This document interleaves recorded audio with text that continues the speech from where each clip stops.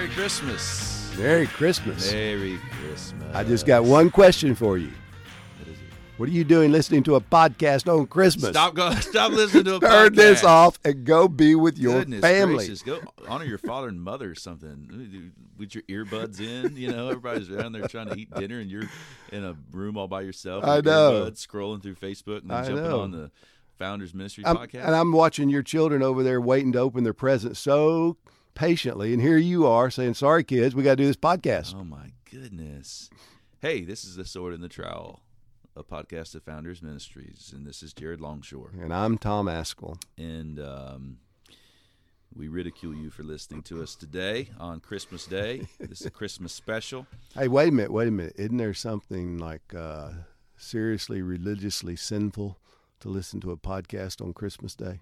I don't know. Isn't it like violation of some commandment you've been talking about for these last several weeks? I can't remember. What commandment is it that talks about how thou shalt keep Christmas Day? Thou shalt rejoice in Christmas Day. Yeah, there it is. And now you are leading people to violate Christmas Day. You should celebrate Christmas by not listening to a podcast that teaches the Bible, but just going sitting by a fire drinking eggnog. Any sentence that has celebrate Christmas and should in it is a dangerous sentence to me. That's my Puritan blood coming out, bro. Oh, let's talk about this. Let's Okay. talk about Christmas. All right. Which one you want to talk about, the event or the holiday? Oh, that division you have, the event or the holiday thing. All right. Should we celebrate Christmas? Is Christmas a lovely time? Tell us about your Christmas theology, Tom. Which stage of my life do you want to hear about my Christmas theology? Because it did evolve. Oh, let's give me the whole thing. Give me a little spectrum. Well- Tell me a story while I sit down cozy here. Stoke the fire a little bit, would you? Chestnuts roasting. Not in Southwest Florida. We're roasting. It's not That's right. chestnuts. It's hot We're down roasting. here. That's right. Which, by the way, if you're listening to this somewhere where it's cold, you ought to come to Southwest Florida next month where it's warm. I like it. It'd be a perfect time to come like the 3rd through the 5th of January Southeast Founders Regional Conference. in Cape Coral, Florida. It'll be good. Give 3 reasons why they should come. Votey. Yeah, and it'll be in the 80s, so come and enjoy some nice warm weather. We sing "I'm Dreaming of a White Christmas" down here. And it's like And it's serious. tough. You're not going to get one. You're not going to get one ever. Yeah.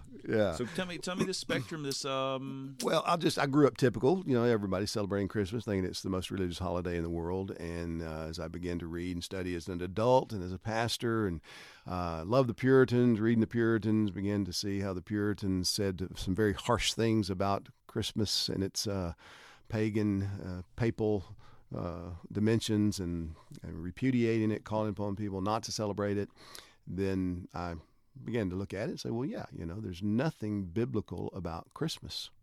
And the scripture doesn't command us to celebrate the birth of Jesus on an annual basis. And so I kind of went through my, what I would call now a naively Puritan phase of thinking about Christmas. And so, like the Grinch phase. yeah, I don't want to use the word Grinch. I think Puritan sounds better. And so it Bah makes humbug phase. kind of pretty much bah humbug. I actually infected some of my kids with that, and they're slow coming out of it. I know. Scrooges around here now. I'm not going to name any names, but you just look for the T-shirts on the next few days, okay? You'll see the all right. T-shirts. So I downplayed Christmas, and we did it, and my wife was patient with me, but it was a thing that, we tried to minimalize. You're up burning Christmas trees and stuff. We didn't burn the Christmas trees. Breaking holiday balls. We just downplayed it significantly, and we upplayed birthdays. We thought, well, we'll do birthdays.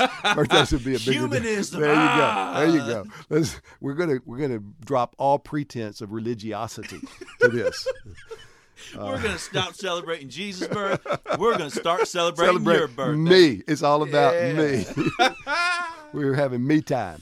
But we had so many kids after a while, that wasn't very prudent either. That's not cost effective. That's right. Yeah. And when you add grandkids to the mix, it's just become a whole new deal. In fact, we've got this funny thing going on now.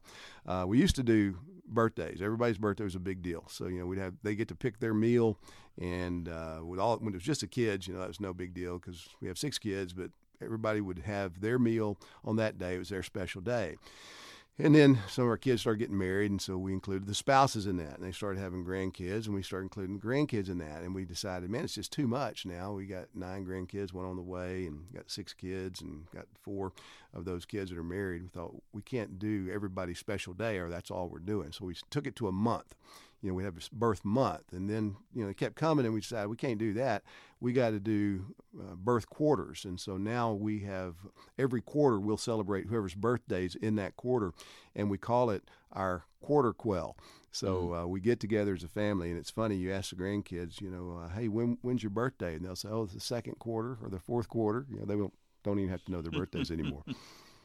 So all that back to Christmas. I went through that phase, and came to realize it's not a requirement, not biblical. It's probably ungodly, so I'm not going to do it. And kind of grit my teeth through it. My family bore with me until I came to think more deeply about it. Okay, the Bible doesn't require it, but it's a wonderful holiday in many respects. Brings family together, and you can celebrate it in terms of the remembering Christ, thinking about the fact that Jesus really did come into the world, and He's a King. And I think this is what got me back into what we do now, that kings' births have been celebrated in kingdoms throughout history. Mm-hmm. It's been a big day. Mm-hmm. It's been an important time to recognize the birth of the king of your kingdom. And we've got the King of all kingdoms who was born. And so why shouldn't we stop and acknowledge, yes, our king was born. He rules. He reigns. This is what God did in history. It's worth celebrating. So we do that now, and we have our own traditions, and we take advantage of the cultural aspects of it as well. And I'm not nearly the Grinch that I was. There you go. So what do you do? Well, our story is kind of the same. I think I hit my bah humbug phase really early, and I probably sprouted out of that, or perhaps I'm in the flowering stage out of the Grinch mindset. I remember being very against the materialism. It's like, oh goodness, look at all this stuff, buy all these gifts, Who cares about these gifts, going down all that road. But in the same way that you said, I started to think, well, that's pretty stupid of me. It's pretty stupid of me to say, hey, the whole nation's celebrating the birth of Christ, singing about Christ, about Him being Lord, and I'm really going to take my toys and go home? That doesn't make any sense at all. I'm walking around, some retail store, and I got these pop stars singing to me, a joy to the world, the Lord has come. Let His blessings flow far as the curse is found. And I'm going to shake a stick? No, I just started, this is crazy. We should celebrate this thing, build it up, and realize that Jesus is a great gift. And a part of the event of His coming is celebrating that. And just because I don't have a stipulation in Scripture that says celebrate it, my goodness, it's celebration. Do you really need a stipulation to celebrate? This is a great idea here. We should rejoice and think about the Lord Jesus Christ. I think it's the best way. I'm trying to cultivate this in my home right now. You avoid the problem with materialism isn't the stuff; it's the stuff without Jesus. So if I can help them to see that stuff with Jesus, this is great. This is the Lord Jesus Christ came, and He is the greatest blessing, and He came to grant us every spiritual blessing in the heavenly places. There is not a single one that we don't have in Christ. Go get a candy cane. Let the kid eat a candy cane while we're reading about the Lord Jesus Christ and how great He is. Now, you're not suggesting that a candy cane is a spiritual blessing, are you? Probably is. Because of the stripes. You explain the stripes and the shape of it. Is that what makes it spiritual? I just don't know if I want to make a hard distinguish between the physical and spiritual blessings. Say that, this is a clear-cut physical blessing. This is a clear-cut spiritual blessing.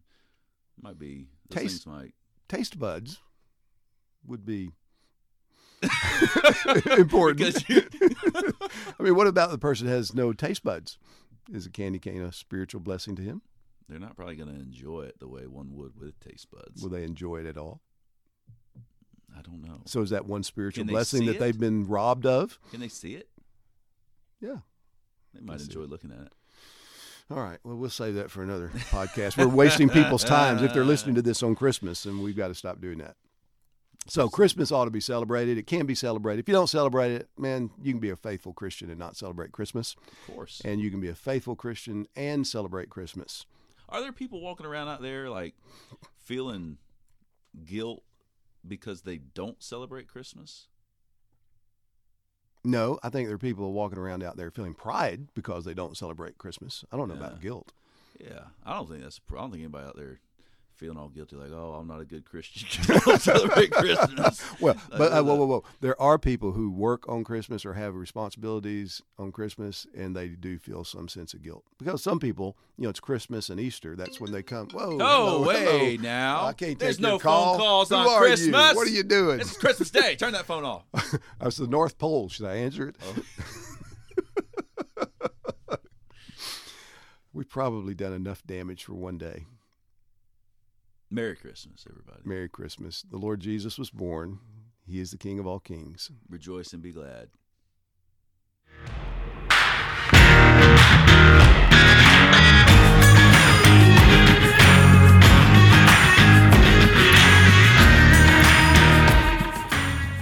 You have been listening to the Sword and The Trowel podcast with Jared Longshore and Tom Ascol. This podcast is produced by Founders Ministries. For more information, visit www.founders.org. To hear more from the Sword and the Trowel, you can follow Founders on Facebook, Twitter, Instagram, or by subscribing to our email list at www.founders.org.